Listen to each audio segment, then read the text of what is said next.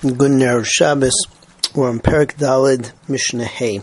The Mishnah here is talking about the Minchas Chavitim that the Kohen Gadol brings every day. He brings half in the morning, and he brings half in the afternoon, Ben Arbaim. And the Mishnah here tells us that the Kohen Gadol actually has to own it. So he has to bring all of the materials and make it at once in the morning, and then he just brings half in the morning and half in the afternoon. What happens if the Kohen Gadol brings half in the morning and then he dies? If they appoint another Kohen Gadol, so then what happens is the new Kohen Gadol has to bring an entire Isaron, not half an Isaron which is left, but an entire Isaron, and then he brings half of that Isaron as his Minchas Chavitim, and the half that's left over from the first Kohen Gadol, and the half that the second Kohen Gadol never brought, so that gets that gets disposed of. So it turns out that you brought two halves and you disposed of two halves. If they don't appoint another Kohen Gadol, so there's a machlekes between Rabbi Shimon and Rabbi Yehuda whether you buy the new Minchas Chavitim, and whether you bring it from the tzibur or whether the Yorshim pay for it. But in any case, you have to bring another Minchas Chavitim of an Isaron, and if there's no Kohen Gadol who places the first Kohen Gadol, so then the Minchas Chavitim has to be brought not in two halves but in wholes of holy Isaron until the Kohen Gadol is replaced. So that's Mishnah Hey. Chavite Kohen Gadol, the Chavitim of the Kohen Gadol, they weren't brought a half Isaron and then you make another half Isaron.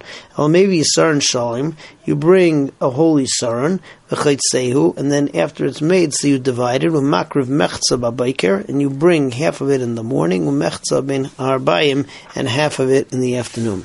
The Kohen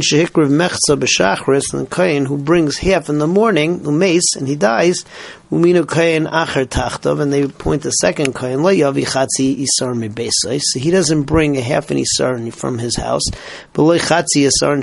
and he also does not complete with using the Chatzi Isaron of the first guy who died. Ella maybe Isaron Shalom, he brings an Isaron Shalom from his house, and you divide it, umakriv mechza, and he brings half, umechza aved, and half of it gets destroyed. Nimtzu shnei chatzayim kravim, so you bring two halves. Shnei chatzayim avdim, and two halves get destroyed. Lo minu kayin acher, if they did not appoint another kayin. Mishal mi haisa kreva. So from who does it get brought? Reb Shimon Omer Mishal Tzibur. It comes from the Trumas Alishcha, from the public monies.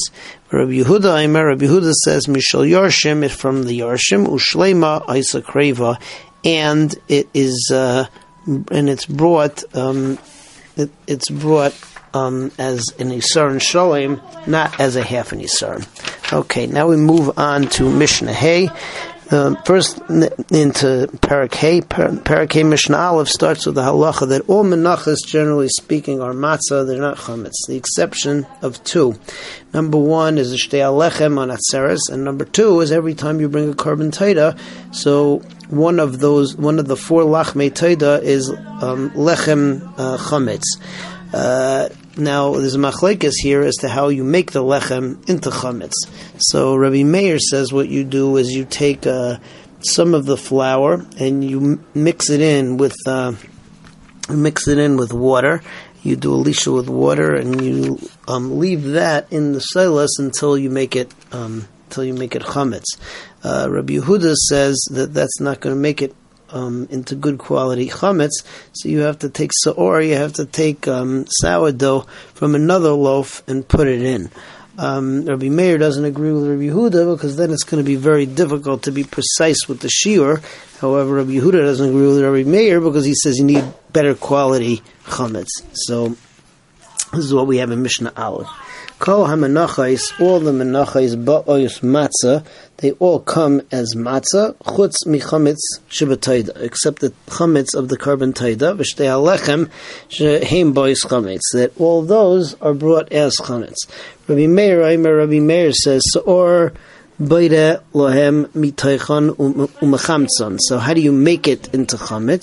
So you take you take seor from the actual mincha and put it back in, and that makes it into chametz. So you take some flour, mix it with water, and then that's machmitz the rest. Rabbi Yehuda says, that's not the best. Well, maybe as a seor, you bring the seor, you bring the sourdough, and you put it, you take seor from outside, from another place, another source, and you put it inside the measuring kli, and you fill up the measuring kli. Amrulai, Rabbi Meir said back to him that avhi chasera yasera, that it's going to end up being short, that it's going to end up being too full, because you can't measure precisely if you're bringing seor from the outside. Be'ezras Hashem, next time we continue with Mishnah Beis.